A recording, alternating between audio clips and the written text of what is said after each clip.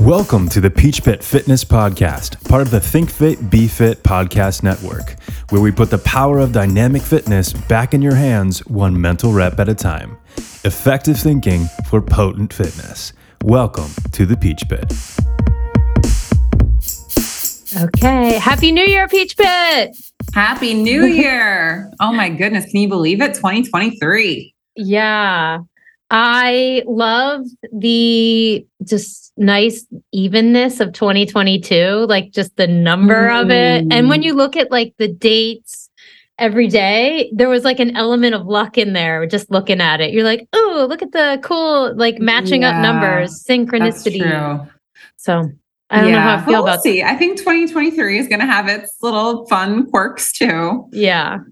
And I got a new planner, so I'm so excited about that. Nice.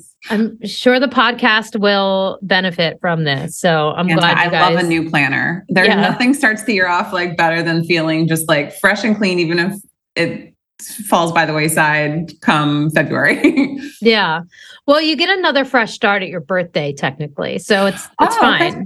Yeah. Okay. If you think about it, you know. Yeah. It's a whole nother new year. Yeah. Exactly. So sunny side up over here, people. Yeah. All right. Well, it's so good to be here with you. I'm just feeling great. It's great to see you. It's great to be back. Yeah. I'm excited to get into today's topic. Yes. Back training. Yeah. So we've talked about other parts of the back, like the glutes before. Posterior stuff. The back of the body. But, you know, like we said before, we hadn't ventured above the waist too much. Not too much. No, we've been, because if we were talking lower half dominant. Which was like so on theme for 2022. Like, well, but the podcast is called Peach Pit. Yeah. So we had reason for focusing on peachy areas. Yeah, we thought we were relating really well, but now we feel like it's a good time to expand and explore new areas. Yeah. So in that energy, exploring new areas, I thought I'd like start with like my own story about back training. So I used to hate it and now I love it. So I'll start with that. I used to not like it because I could feel fatigue for days afterwards. Oh, okay. Interesting. In different parts of my body. So if we're talking about, you know, pretty wide timeline here for me, because I started exploring upper body exercises as a teenager, right? I was in the gym as a teenager, following Muscle and Fitness for, you know, like I had the magazine in my hand while I was at the gym. Like, how cute is that? And bold. Like, there's your Aries energy right there. I'm a 16-year-old coming in with my magazine. I'm like, I don't care what I look like. I'd love to see a picture. So I wasn't like a stranger to it, but also like growing up as a soccer player, you don't get that much exposure to it. So, and I think many female athletes can probably agree, like they just don't get much exposure to upper body training. And maybe that's where the fear starts. And I had fear. Well, and it's because I wasn't maybe properly educated and I wasn't doing things optimally.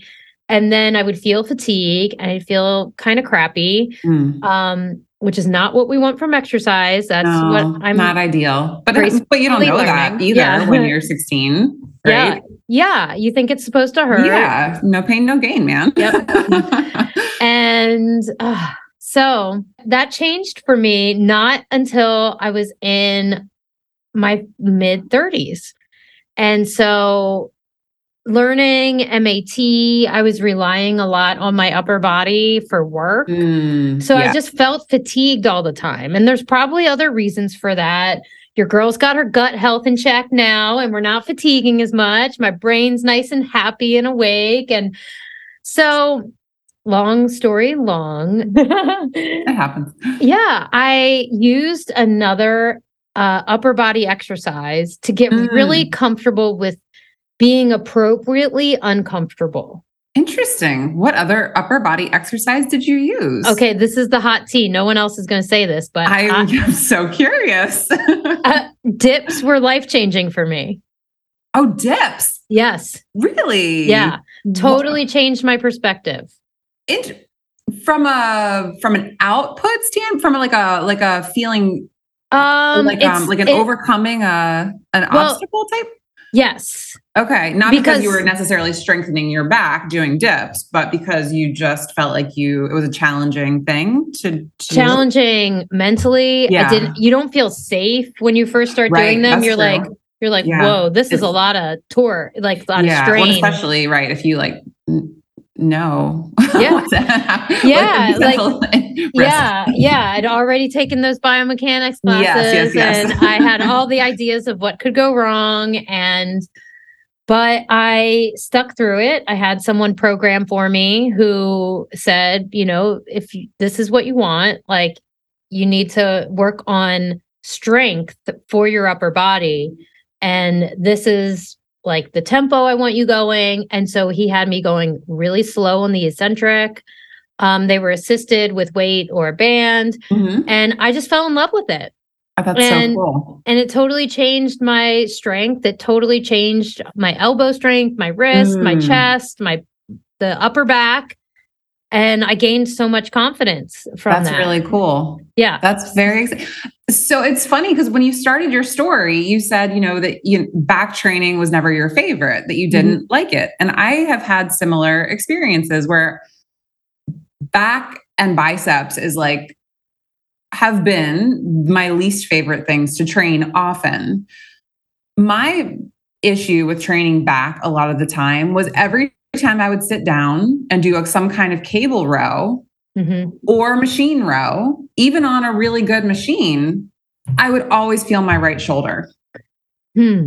And I just couldn't, I would try to change things up. I would have MAT, address the situation, hopefully. And I just could never feel good about my right shoulder, that it felt like joint stuff was happening, not like I was actually working my back. Until I was like, I'm just going to do these one arm at a time. So now I generally, for a long time, I just did only a one arm row. Yeah. Whether it was with a cable or a dumbbell or a machine with one side at a time. And that never has bothered my right shoulder. And then sometimes I've brought it back together with both arms and it's better than it was before. Interesting. So it's so interesting how but having either a fear or just not feeling secure or it's just, or a hardcore bias. Well, and how much does that then it just feeds into it, so it becomes a whole thing. So you had a couple bad experiences or whatever, and now it's I hate training back. But that whole thing about knowing sort of the direction you're going in, but being flexible about the methods that you're using to get there. Because who would think that you doing dips consistently and responsibly over a course of time would even translate necessarily into you really enjoying training back. Yeah. I wouldn't have thought that was not what I thought you were going to say. No. Yeah. That's I the love best. that.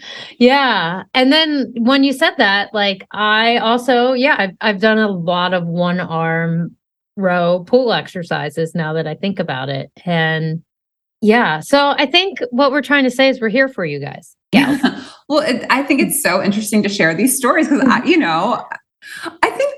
it's so, there's always, I think most people have one thing at least that they're I just really don't love training that body part. Or I don't feel like I can connect to it, which I think also comes up a lot with back. People have a hard time really feeling their back. I get so many times all I feel is my arms or I feel my shoulder, and you can cue and it's so rewarding, or when you do start to actually feel the stuff that you want to be feeling, right? But it can be a process to get there. Yeah, that is a rewarding thing. And it's a good thing to ask ourselves when we think about our strength training habits and routine. It's what is rewarding about this, And for me, confidence, just knowing that I'm waking up stronger just really makes me happy, And then it's also like knowing I can execute well. I'm like really proud of that skill, and it's really fun to explore within that. So maybe I'd, challenge a few of my clients and the audience to think about that. Like, what is it that is so, like, what do you find rewarding about this? And that's off the topic of back training, but well, but it's part of training. Anything. Yeah. And because like so many of our clients at this studio that I'm sitting in get a lot of reward in different ways, that when they learn about their body and they learn, how to move, and getting that reward of like, oh, I feel this in the right place. And then they're starting to transition into like working out more. Yeah. And that's the reward, so, and I think that's really relevant for back training. So I think that's really important also to keep in mind that, like, I think so many times people think like, I'm going to the gym either to get stronger. So if I don't see the number moving up, then I might feel like I'm not accomplishing what I set out to accomplish, or I want to get leaner. So if I'm not seeing a change in my body fat percentage, then I feel disempowered because I'm not accomplishing the thing I like in the time frame that I thought I was going to accomplish it.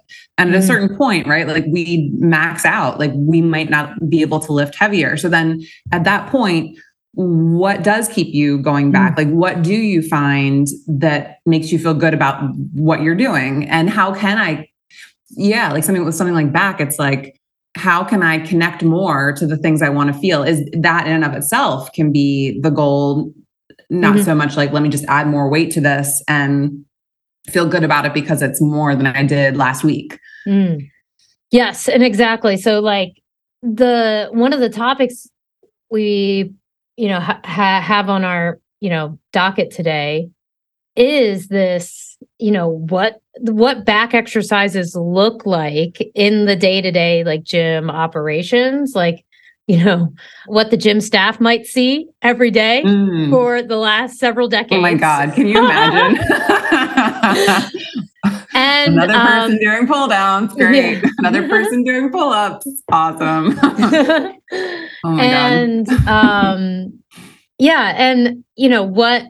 And so it's like, what I think, like, I wanted to call that the elephant in the room, which, which is the execution of an exercise, right? Yeah. And I also wanted to tie in part of the reward of back training for some people might be a certain look. And that gets pushed around on the internet so when much. You say a certain look, do you mean like physically, like an aesthetic look, or do you mean like how it looks when you're actually doing the exercise? Oh, the aesthetic. Okay. Yeah. Oh, like the, what was the invisible or what is it? The IPL or ILS, invisible lat syndrome, when people like walk around with their arms out away from their body. Yeah.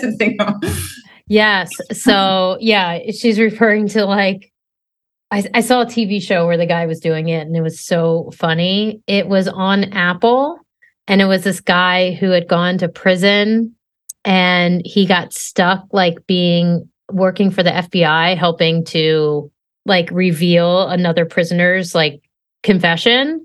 Okay. And he was this like shorter Italian guy, and he was walking around like this the whole, like with his arms out. Yeah. Like, it's time.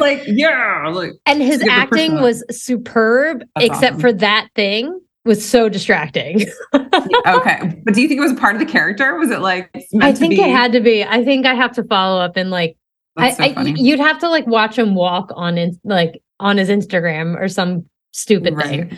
So I don't know if I'll ever find out, but it definitely felt like it could have been part of the character, and he could have been showing up a certain persona. Posturing. Yeah. Like posturing. Make himself seem bigger than he is. He had to. It was pretty brutal. That's funny. Yeah. Okay. So, but you're talking like physically. Like, I am speaking physically. So it's like, and that gets thrown around the internet a lot. Like, do this for the lat. look. Yes, the taper, the V taper. Mm-hmm. And then there's thicker parts of the muscle and thinner parts, and you can focus on them this and that way. And so you and I dug into that a little bit. And I think it's interesting. I don't think it's like worth like blowing over. But again, like there's this elephant in the room of execution. Right. Yeah. So it's possible that certain exercises might bias certain fibers more than other fibers, and perhaps one would create more width and one would create more thickness. Mm-hmm. But right, also, there's also the way that people tend to perform a lot of these exercises that might even be a bigger topic. But I do agree with you. It's like interesting that it makes sense that you do one exercise and you might feel that in one way, and you train and do another exercise, you might feel that in a different way. So right.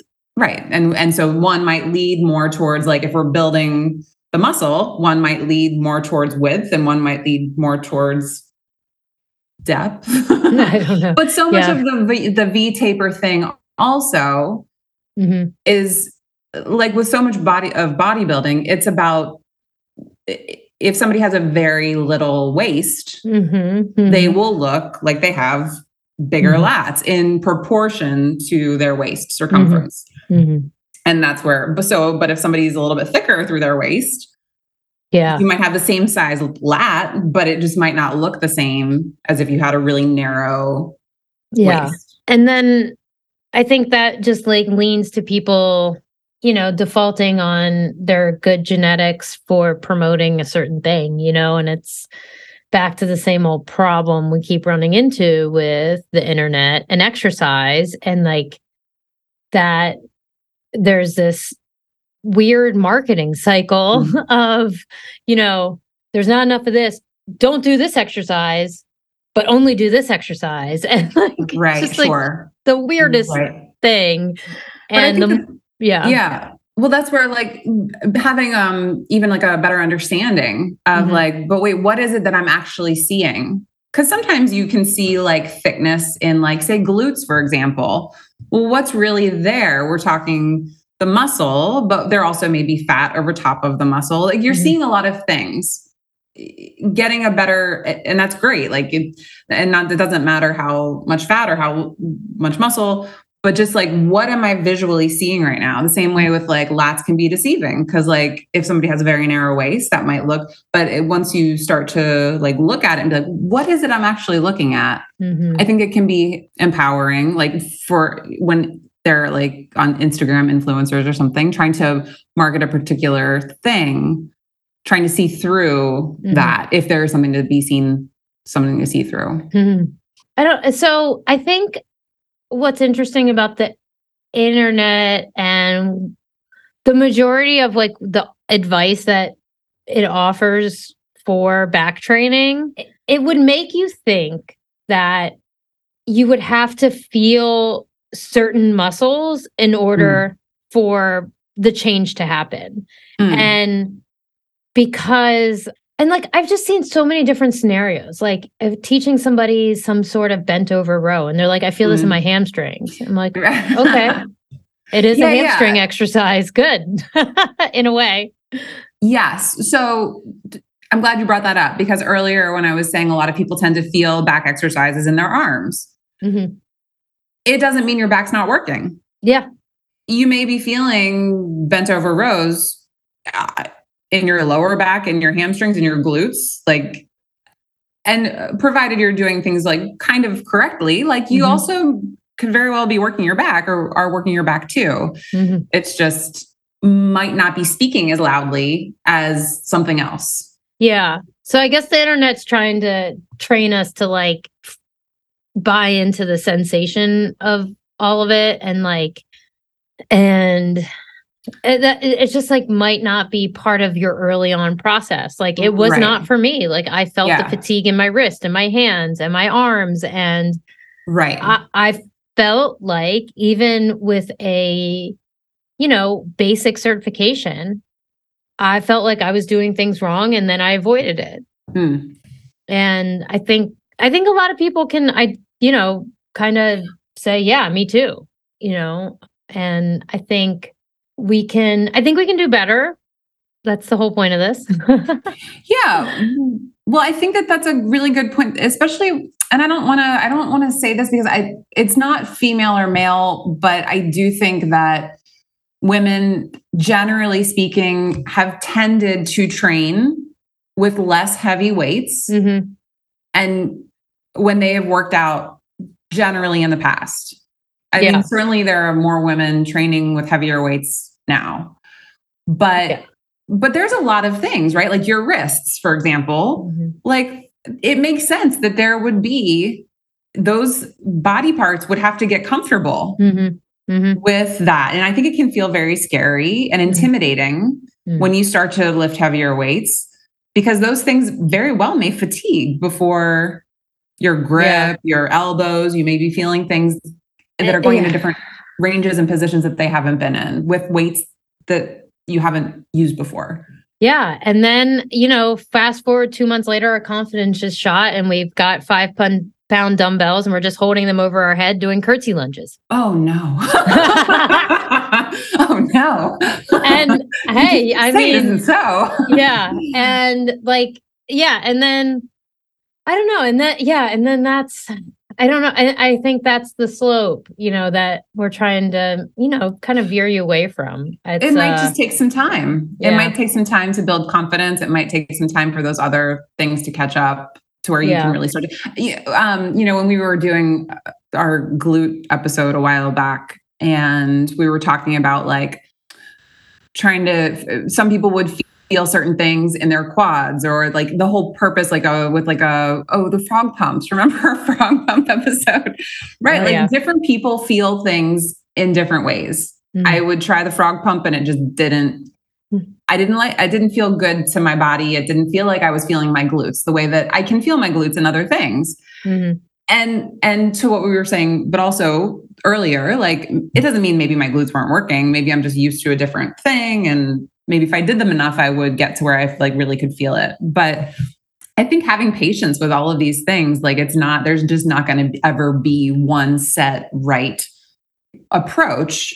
It's also malleable and individual, I guess is really what I'm trying to say, is individual. Yeah. Well, and like looking at training variables in isolation is not, it's like not that helpful, if you don't talk about the whole system of stimulating and recovering and, it's just not, So it's just not super useful. That's the way I'll put it. You can definitely talk about individual training variables and it's fun to do so.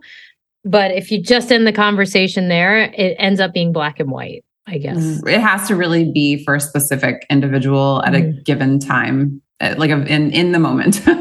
When you said, the reference to like women and being shy of just weights in general, I did think like, okay, 15 years ago would have been weird to see a female bench pressing in the gym. And I think it's a little bit normal now. Yeah. Yeah. I mean, as much as I'm not like a fan of CrossFit for my own reasons, I do think that it has given women more of a platform or an outlet, like a space to feel a community of support of other women lifting heavy weights. And I think that's it's become more mainstream. Yeah. So, but again, one of the things I don't, but I'm not going to go into CrossFit, but what you were talking about earlier, the internet and that kind of thing, and things that you see and things you even see in the gym, a lot of like the elephant in the room, I think is a really important thing for us to discuss. Yeah, I almost forgot. Well, the thing is with so many different, we certainly see it a lot in back training, but it comes up in any kind of training. Training of any could come up in a lot of different exercises for different body parts. The idea that you see people doing the same thing over and over And I'm going to say, I'm just because I don't know a better word at the moment, incorrectly. And I don't want to ever be like, no, that's wrong. That's right. Because there can be like good reasons for why you're doing something. There can be strategic, but a lot of times if you didn't know anything and you kept going to the gym over and over and you kept seeing people train back, you would think it was really normal to initiate a lot of back exercises with momentum. The M word. The M word. Which, again, if you're doing it on purpose and for a specific reason, okay, cool. But a lot of people are like, that's the way you perform that exercise. And so that's the way I'm going to perform that exercise. Yeah. And that's where it gets, where we could be more efficient with our exercise. Yeah. We wouldn't have to, I don't like the whole idea of like the ego lift. If you've been used to training with a certain weight and somebody's like, I want you to deduct that weight by half and do it differently, that can be a real mind challenge. What if I told you the biggest thing standing in the way of peak performance is potentially something as simple as changing how you breathe? We at Think Fit Be Fit rely on science for new ways to optimize performance. That's why we've partnered with NeuroPeak Pro and their new product, the Intel Belt. NeuroPeak has developed the next generation of wearable tech. This belt is a real-time training device designed to teach users how to breathe properly in order to strengthen their resilience to stress, recover quickly, and effectively execute the task in front of them. If you're ready to begin unleashing the true power of breath, download the free NeuroPeak Pro app to experience their precision breath training, or dive deeper into the science of breath training by visiting thinkfitbefitpodcast.com/NPP. Your best training is a breath away. So if I put myself in the shoes of a gym staff, yes, and I don't speak much English, I don't know what people are saying, I'm just doing my job, but I'm observing at the same time. Right. I would definitely think it was normal for people to use momentum, in a back exercise. Yes. Like a seesaw. I think I think that it would be very normal and comfortable for my observational eye, and that it would be a little abnormal to see, let's say, me at the gym with my sometimes electrical stim on, going at a slow, controlled pace, and enjoying that slow, controlled pace, right? Like that would be the abnormal sighting. So if you don't know what we're talking about yet, just in case, imagine the weight stack moving fast and the person also moving quite quickly at the same time, and like what's being produced within that cycle of effort and resistance, right? Most likely the person is using the speed to bypass maybe like weakness or control, or just get it done quickly to say that they hit a certain number and hit a certain number of repetitions. And, to Meredith and I, it looks sloppy. We'll just kind of say in our head, like, oh, maybe it's their drop set or just something to make it sugar-coated and walk on. Yeah, I generally try to just not look, but also like it was cool though in just like looking through stuff on YouTube. I mean, I definitely see people demonstrate, even people that are talking intelligently about like the mechanics, and like when they show it in the video, it's like they're thrusting the weight, they're hoisting the weight, or using hip momentum, hip back, to try and like get ahead of the weight or something. Yeah. But there was somebody who was doing that on the way down concentrically, and then doing like a slow, controlled, negative eccentric motion. So I was like, oh, okay. I mean, that is thought out for why they're doing it. And again, like you wouldn't necessarily do that as a beginner. Like you would do that for a specific reason, a specific goal or whatever. But yeah, it's that haphazardness of the first way that just seems, and then I just wonder, you know, you can't blame somebody if that's all they've really seen people doing in a gym and that's how they've learned. Yeah. And also like the context of the name. Okay, let's like rowing. It's called rowing. And guess what rowing looks like? That's true. You're right. You know, so... Right. If you thought you were like on a rowing machine, you might have the idea that it's similar to that thing. Yeah, I get that. exactly. That's a good point. Right. And that's what I get upset about. Like, I just wish there were better names for exercises. And so this is where it can be really, because we can put ourselves in different places in space. Like you were talking about the bent over row earlier, which I think of as being a very challenging, like if it's unsupported, like you're not using a bench to like support you're just doing a barbell row bent over. There's a lot of stuff, to your point earlier, like if you're feeling your hamstrings, that's you could see how somebody might be, or their glutes or lower back for sure. That's a really, I think, challenging and not for everyone exercise. Just because like there's more risk than there is benefit for a lot of people. Yeah. But that's where knowing like what each exercise offers, like having a machine row, I think can be really beneficial because you do have like a support. You do have something that's good. But again, even on machine rows with a support, I see people pull away from it. They totally bypass it. Yeah. So knowing what it's there for and how to use it is again like another challenge. It's another part of the learning process. Yeah, I think it would be a good service for a gym to have an intro session with people, not for their goals, not for their body fat measurement, but like an literal introduction to the machine.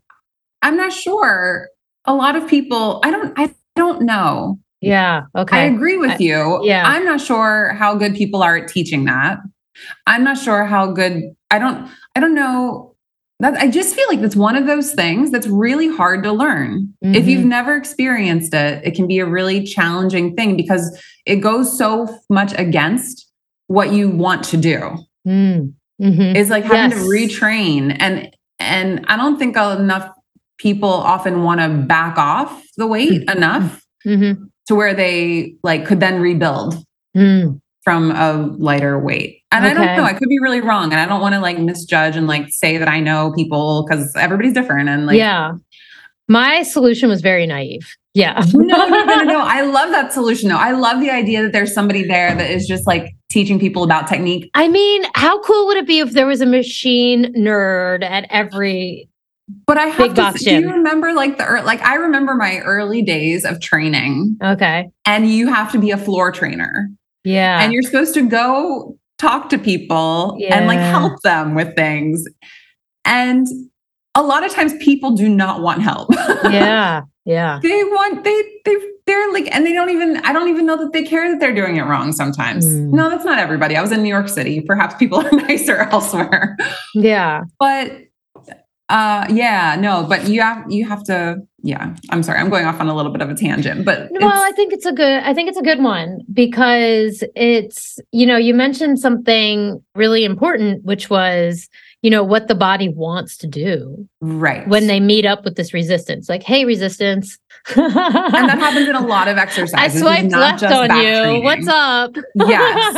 We are inherently like designed to get away from challenge. Yes. You are doing your job in life if you have figured out how to have the path of like least resistance, except that that's the exact opposite thing that you want to do when you're in the gym. Yes. So if you're on team, we want to make like 85 the new 30. Okay. Maybe not that, maybe like 65 the new 30.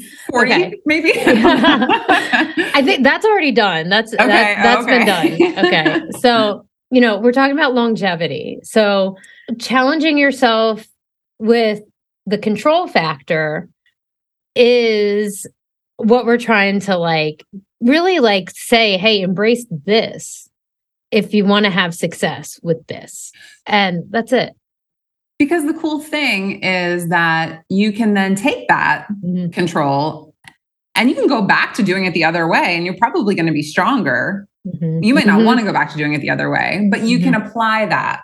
I think you have a better opportunity to actually stimulate the muscles that you might be trying to stimulate with less joint injury, possibly. Because you don't maybe need as much weight as you thought you did if you're doing it with control to get the same benefit. And then, and potentially like a lot less risk, which makes your whole endeavor like, if the goal is to get to 85 being 40 or 35. We don't want to get there with like broken bones, ideally. Yeah, that's the whole thing. The shoulder replacements and hip replacements. I mean, if you need those things, that's fine. But like, we don't want to like encourage it any more than we. Yeah. No, I mean, I definitely don't want to encourage that. No. I really think like, the more you avoid a joint replacement, the better. Right. Like it is. I agree. Because once you start, it's really hard to, anyways, we're not going to go down that rabbit hole. Yeah, that's another podcast. Yeah. And it's just, the momentum thing really is the elephant in the room when it comes to like, you're looking up all these cool back exercises. I got into a really fun EMG rabbit hole and I was just like fascinated. Yeah. And I learned about how you have to adjust like the amplitude for what joint you're looking at and what muscle you're looking at. And I just thought that was also interesting. But, the whole like conversation about like, hey, you should feel at this place and this and there. And if you think the only way you can get that is throwing on more weight, that's the problem. Like that is the elephant in the room, and that the momentum lifting is the norm. That's also a problem. And the classic example of that is, of course, the bicep curls where you're just throwing your weight onto your heels. Yeah. You got the weight forward and then you throw it up as your elbows bend. But then it's, the lat pull down, just pulling your ass up off the seat. So what are some of what do you think about when you're doing some of these exercises so that you don't do that? Yeah, I've got I've got one, I think it's probably a creative where people might not think of this one when they say, hey, do you have any upper body back training tips? Okay. And this suggestion is the most difficult, which is learning how to like pressure your rib cage. That requires figuring out if you're a chest breather. Okay. Figuring out if you're breathing too much. So isn't that an interesting thing? Yeah. That we can do. Yeah. That comes up for sure. So you could just call that, checking in with the rib cage, because that's essentially where all these muscles are hanging. That's where they're attaching and what they're moving, right? Like, so I think it'd be a really good idea to learn what it means to pressurize like the ribs, the abdominals, the breath. And I think then you can if you learn how to do that, I think you'll have some really successful back training with, and you embrace the control factor. Okay. That's very cool. Other thing? You go. I forgot my second one. It'll come to me. My favorite one, and it just feels tried and true for me, is to imagine I'm pulling myself up out of the seat. So if I'm pulling down, I'm actually trying to do a pull up. For whatever reason, that helps me to initiate. So instead of thinking about moving back as I start to lift the weight or start to move the weight down, I'm thinking about pulling up, and it allows me to maintain the postural position that I like. Yeah. Same thing, engaging. Like just what? Yeah. It's very engaging mentally. Yeah. Yeah. And it's the same thing I think about when I'm rowing. So if I'm sitting there, I'm thinking about pulling myself towards the weight as opposed to leaning back to pull the weight towards me. And whether it's a dumbbell row or a barbell row or a cable row, that's always kind of what I'm thinking is keeping my torso really still, or moving toward, even though I'm not actually moving towards the barbell, like pulling myself to the barbell, not the barbell to me. Yeah, I love that. Yeah. I now at this point, I do that naturally. And it just makes me think like, whoa, like that's some real gem. That's a real gem that I haven't even thought about like sharing with someone else. Cause I do it naturally at this point. Yeah. So thank you. I think also the thing too is like what ends up happening, at least when I'm working with some clients, is if the thought is to pull it down, it's just, it's like getting the bar to my chest. Like the thought is like, I just need to get this bar to my chest. Which is not really where your chest is arbitrary. The relationship to, because it's, if we've stopped using the stuff that we're trying to use really, and it just becomes like other stuff gets in the way, like elbows slide back and you just becomes about get it down however you can. So like that will often take it out to just, that if the momentum is thinking down, let's change it so that now we're thinking up. I don't know. But I think that's the thing too, is playing around with different cues is really important to find different things for different people. Because some people might respond to that and other people are like, what? You want me to pull up? Because then the other thing that can happen, right, is that like people could leave their shoulders up as they pull down. So it's everybody's, I know it's a cool movie. We're not putting that on the video highlight. Don't put that one on. Back training with Meredith Mack. No. Sorry. Oh, that was funny. I can't help it sometimes. Oh man. Sorry you guys didn't see that. Okay. So man, yeah, exactly. They'll just end up just holding their shoulders up, but they're keeping their torso still. There you go. And maybe for some people that is like a progression, right? Like that's another exploration of what, because that's the thing. I think we think like back, we're thinking like, oh, it's one thing, but how much stuff is actually happening between all these joints, all the spinal joints, all the scapular stuff and glenohumeral stuff and elbow stuff. I mean, we didn't even get into like pronation, supination, neutral, grip, I know, wide, narrow. Like it becomes, there's a lot of stuff happening in these exercises. There's a lot to hold still. There's a lot to, think about what's moving, what's staying still.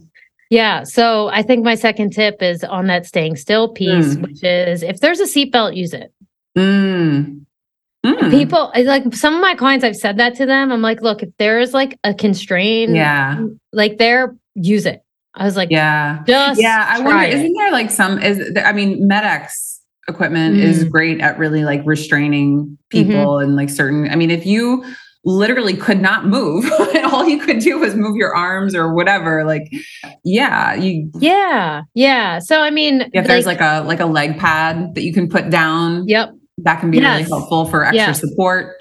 Or bracing. So I'd say explore using that stuff. It's so that's a little bit more broader than just use the seatbelt, but like, if there's constraining pieces to the equipment, like on a pullover, there's often like a seatbelt to buckle into, and the front chest pad. If we're talking about some rowing machines, try to control like the urge, stay connected to the come pad. off of there. Stay connected there.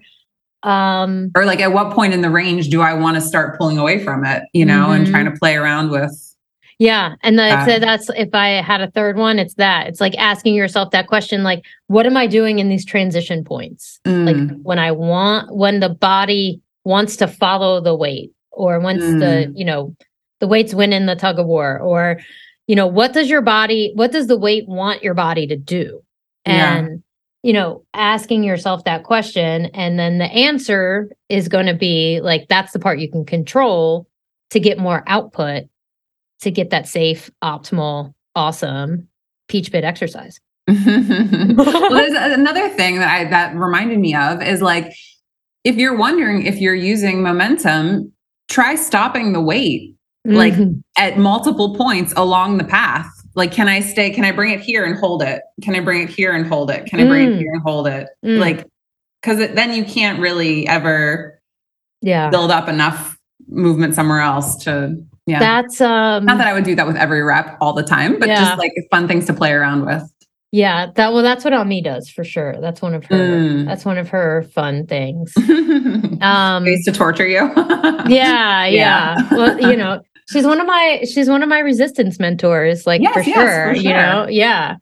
And then what else popped up into my head when we were talking is like, I have this like marvelous machine, this pulley machine, the Core Restore training system. And it's as close to isolation as you're gonna get. Yeah. Okay.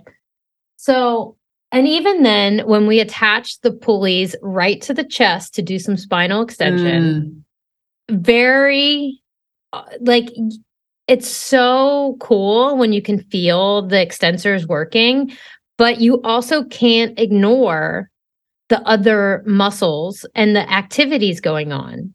Because you can feel, because it's so light, you can feel the blood pumping. You know what I mean? You feel like the more blood flow in the air, even just in the muscles of your standing, of your posture, as you're doing the extension. And so it's just, when you're scrolling, on Instagram and this guy's like, hey, you can isolate your whatever lat, this and that, how is that possible when you're pulling with your arm and your shoulder? So that's the next podcast, right? Like the grips, the brachialis, teres major, like they have a huge role in these pull downs. Yeah. Right. So I think it's a good time to skirt on over to our 90s icon. Ooh, I've been waiting for it. She's going to surprise me with it. I have no idea what she's about to say. Oh my God. Cindy Crawford. I like Cindy Crawford. Okay. Well, she has a 3-part workout video. Really? From 1992. Okay. And holy crap, does Kaya Gerber look exactly like her? So that's her daughter, who's also a supermodel. Okay. Sorry. You might not even, I love celebrity kid news. Like that is one of my teas. Like that is just one of my guilty pleasures is knowing what the celebrity kids are up to. Okay. So Kaya Gerber. Fun. Live vicariously. Kaya Gerber is Cindy Crawford's daughter. Okay. And if you saw, and how the 90s are just like so hot and yummy right now. Really. I saw that there's going to be a 90s boy band bar opening up in New York City. I was like, okay, I guess the 90s really are coming back. All right. Oh my God. Sorry, continue. That's hilarious. Yeah, man, if they have like a fitness group X class. Right. So I got so excited about this fitness video. I have so many things to say. What was it called? It's just Cindy Crawford Shape Your Body Workout 1992. Okay. And it's 3 workouts. Okay. So I got so excited. I was like, oh my God, like I want an online event where we can all watch this together. Because it is so... Did you watch it? A lot of it, yeah. Okay. The 3 workouts... YouTube? Yeah. Okay. The 3 workouts add up to 140 minutes. Okay. And so at the beginning, she's got a cute message, which I'm going to play. Oh. Come on in. And it's cute. Don't get me wrong. But then she's like, and then I don't know, it just changes. Well, I got to hear it.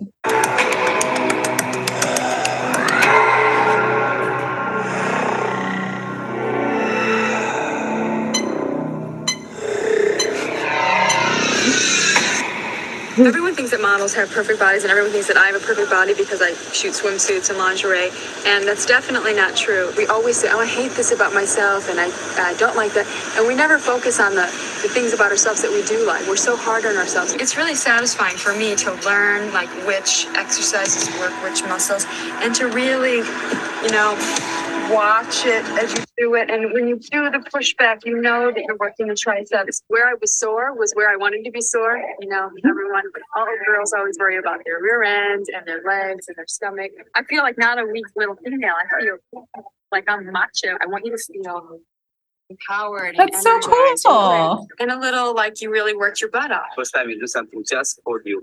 And it you are does so take happy. discipline because it's not easy. It's so true. I met Reggie. Okay. That's really cool. So she says all Okay. the right things. Okay. Oh no. I was with you. Man. I was with you. Out there. I was so with you there because I was like, Okay. oh, like Yeah, I body love positive, feel the right. Okay. Yeah. Carrie Bradshaw would definitely do this workout. 100%. Okay. So every scene is in like the meatpacking district. Interesting. So anyways, there's like 10 minutes of just like calisthenic leg swinging, like with the chair. And then she's like, 15 minutes of lunging. There we go. Do you think Carrie Bradshaw would do these?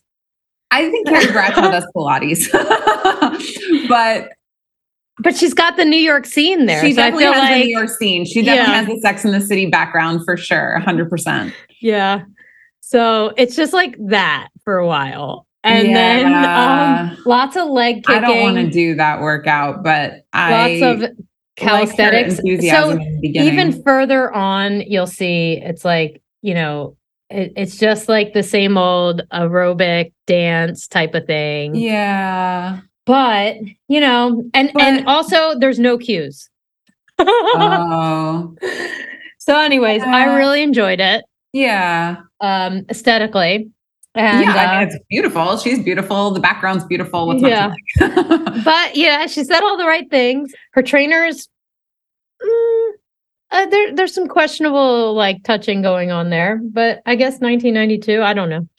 Yeah, you'd have to look at it with 1992 eyes. Yeah, well, you'd also have to look at it through like the eyes of like this guy looks like he taught ballet kind of thing. Like he's like holding up her leg, doing the stretches, and yeah, that's the look that it has. So I was like, oh man, she did say all the nice things though that I did like to hear. Well, yeah, it's a conversation for like a different podcast, but I do, especially, what we were talking about earlier, it's become a lot more mainstream for women to lift heavier weights now, but in the 90s, I'm sure it was still very much like aerobic style workouts for women, like dumbbells, if dumbbells at all. And so selling, if you're trying to market something, especially like things that models do, or, it would be more in line with that sort of thing, but yeah, it's fun. So Cindy Crawford, if you'd like to come on and talk to us. Thank you for sending it to me. About your updated methods, I'd love to hear. That would be interesting. I'd love to know what she does now. Yeah. So somebody let us know. Yeah. I've cringed my way through the internet for this episode. Too much. Too much. You need a break. Yeah. That's why it's a monthly podcast. Yeah. There's a lot to take in. Yeah. It's a lot for us to take in. Yeah. Oh, internet. That. Yeah. So I thought that was a really good episode. I hope you guys enjoyed it. I always feel like we have like a little bit of a therapy session here too. Yeah. So gym therapy. Yeah. Hashtag not real therapy though. Not real therapy. No. It's not real therapy. It's just really like for Jen and me to work through some of our gym issues. Yeah.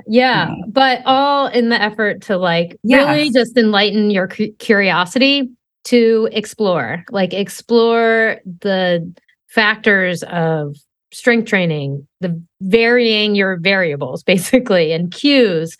Not like Cindy Crawford, who didn't use a single cue. Well, but she's really not the trainer either. It would have been interesting if they had like trained her to do that. I wonder, if that was you can see intentional or I don't know, but she was very excited. Like when they would start like the movement, she'd be like, "You do it like this," and then her trainer would say something like, I couldn't even hear him. And then, and she's like, okay, 20. And she's kicking her leg. Oh, so, So, and then I was like, how was she so sore? And I was like, man, she was just like 50 leg kicks. That's amazing. So, a lot of questions, Cindy Crawford, a lot of questions. I need you to go back to 1992. That was 30 years ago. Crazy. Oh man. Holy cow. Well, thank God 60 is the new 35. Right? There we go. All right. I love you. I love you. Thank you, Peach Pit. Thank you, Peach Pit. Thank you so much for listening and being a part of the Think Fit, Be Fit podcast network. Don't forget to subscribe and share this podcast with your friends and family. If you're interested in further resources, check out the show notes or visit our website, thinkfitbefitpodcast.com.